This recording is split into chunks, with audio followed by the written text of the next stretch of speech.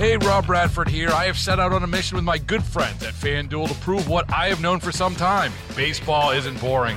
Now I have a daily podcast to prove it with some of the most notable people in the baseball world, screaming baseball isn't boring from the mountaintops, or at least agreeing to come on our show. Players, managers, GMs, and yes, even the commissioner of baseball, Rob Manfred. It has been a constant wave of baseball's most powerful voices. So join the revolution. Subscribe and soak in Baseball Isn't Boring. Listen on your Odyssey app or wherever you get your podcasts. You'll be glad you did. Well, I have railed before about how boomers won't get out of their big shot jobs, clearing the way for the fine people of my generation, Gen X, to ascend to those gigs. Now they're not leaving their homes either. I've actually seen this play out. My in-laws live in the same home that they raised their two amazing daughters in Plymouth. Beautiful home. And yet, downsizing or rights, it's challenging because they feel like there's nothing on the market that would work.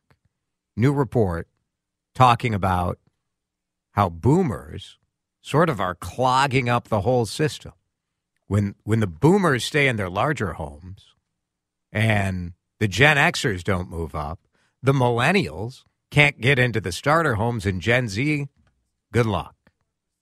There is a real estate developer who thinks he has part of a solution, because we like talking about solutions on this show. And so we bring in Bobby Fijan, a partner with Forum Developers. He's on the John Schuster Coldwell Banker Hotline. Bobby, so good to talk to you. Thanks for being with us.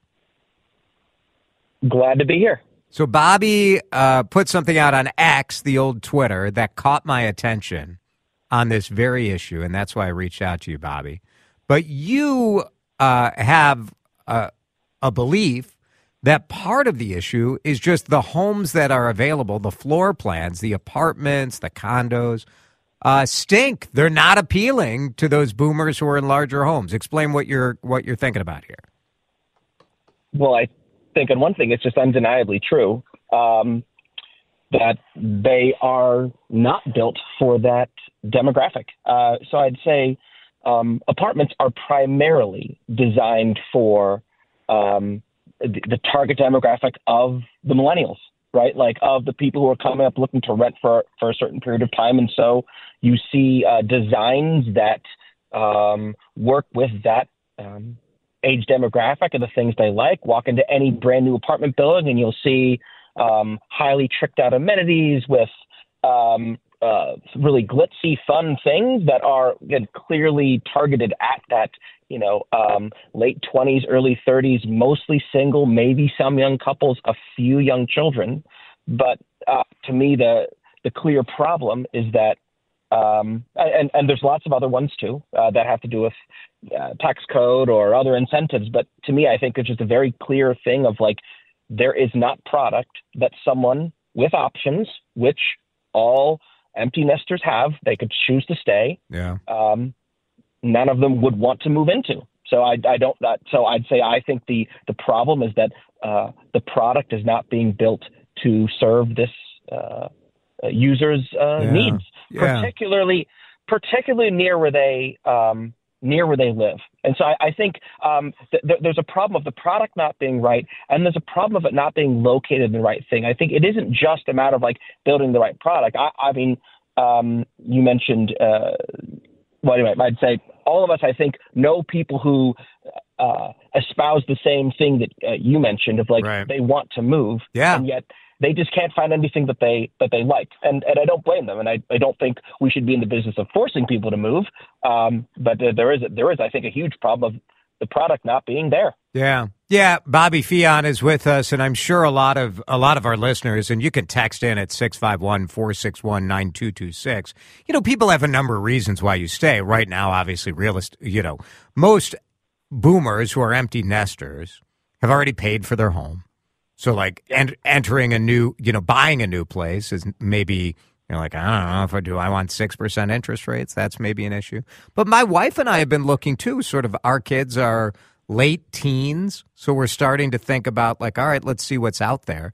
And the truth is like, if we wanted an apartment with like a large living room where a large dining room, kitchen dining room, an open middle, that's not a widely available option.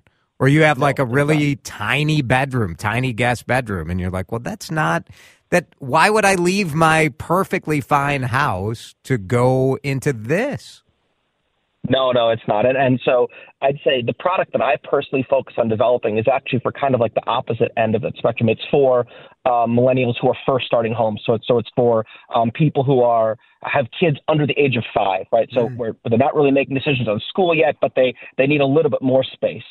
And even there, I'd say the product that I'm investing in building is markedly different than anything that's out there, I'd say. So the main product that's being built right now is designed around singles and roommates. And you can see it clear as day just by looking at the floor plans, right? Like you'll see every bedroom is the equal size, right? You'll see bedrooms that are wider than the living room. You'll see kitchens that are deprioritized. Every bedroom is essentially designed to be a private suite. And it's, lots of different problems for that. It's developers aren't stupid. They're building that because there was a huge demand for that kind of product as well. But what I see, I guess, in the thing that I'm believe in, and I think someone else needs to do the same thing for empty nesters as well, is you need to design for a particular dynamic and not just say, oh, heck, we're building apartments. Well, why aren't these boomers moving into them? It's like, again, have you seen it? It just doesn't fit, right? Like it doesn't fit in particular, I think it's the living rooms, right? You'll see the most common dimension, like living room width, is between like 12 and 14 feet wide, barely large enough for like, I'd say like a large couch. It's a West Elm size, like small, like single 3-seater couch that fits. And that's it. And that's just not, I think, appealing for anyone to want to move into who's had a house, right? So, 2,000 square feet per person is a lot, but getting down to these, smaller size, which I think should be in the best interest of everybody, is just not being a product that's not being delivered. Hey, Rob Bradford here. I have set out on a mission with my good friends at FanDuel to prove what I have known for some time. Baseball isn't boring. Now I have a daily podcast to prove it with some of the most notable people in the baseball world, screaming baseball isn't boring from the mountaintops, or at least agreeing to come on our show. Players, managers, GMs, and yes, even the commissioner of baseball, Rob Manfred. It has been a constant wave of baseball's most powerful voices. So join the revolution. Subscribe and soak in Baseball Isn't Boring. Listen on your Odyssey app or wherever you get your podcasts. You'll be glad you did.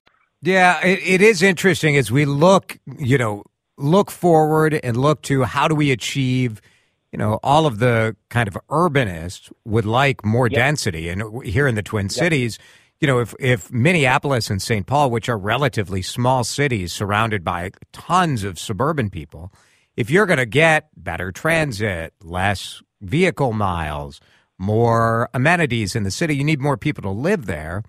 And absolutely, if you're not building for the lifestyle that people want, it just doesn't make sense. It doesn't make sense for people.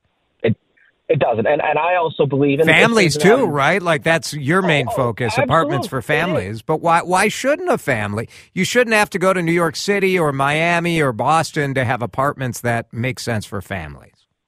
No, you shouldn't. And I also reject that. I think like buildings need to be more multi-generational in general. Like I don't like the idea of like 55 and over apartments. Although that's, again, some people want that exists. But to me, like neighborhoods and city and real density is about, I think, demographic diversity, right? I don't think downtowns are good when it's just young single people. And I think they need somewhere for some people to stay and raise their kids downtown. So they send their kids to schools and do different kinds of things down there as well. And I think that boomers should live there too, but it shouldn't be, this is the neighborhood where boomers live. This is the building where 25-year-olds live. This is the building where, people with kids under the age of 5 live. I think It should be,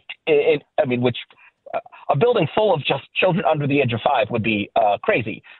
So that would be unmanageable. Just sounds like a hellscape, anyway. Bobby. I did not I remember when my kids, when my kids were that age, I do not want to be in a building with all of that. No, but I think people are happier being around other folks. I mean, like I know one of the reasons why my parents would reject like moving reject moving is because like they've invested quite a bit into their community. So they've now gotten to that point where we go back there for holidays and we see them and we're relatively close, but we're there maybe once a quarter, every few months. They see us more often and, so they maintain the house. But if they were to try to move a different product, I think like it needs to be built near where people live because people have invested not just in their home, right? Whatever the appreciation was, it went from, I don't know, $300,000, $800,000, or maybe more, who knows? But the other thing that people have a tremendous amount invested in is, 20 years of community, right?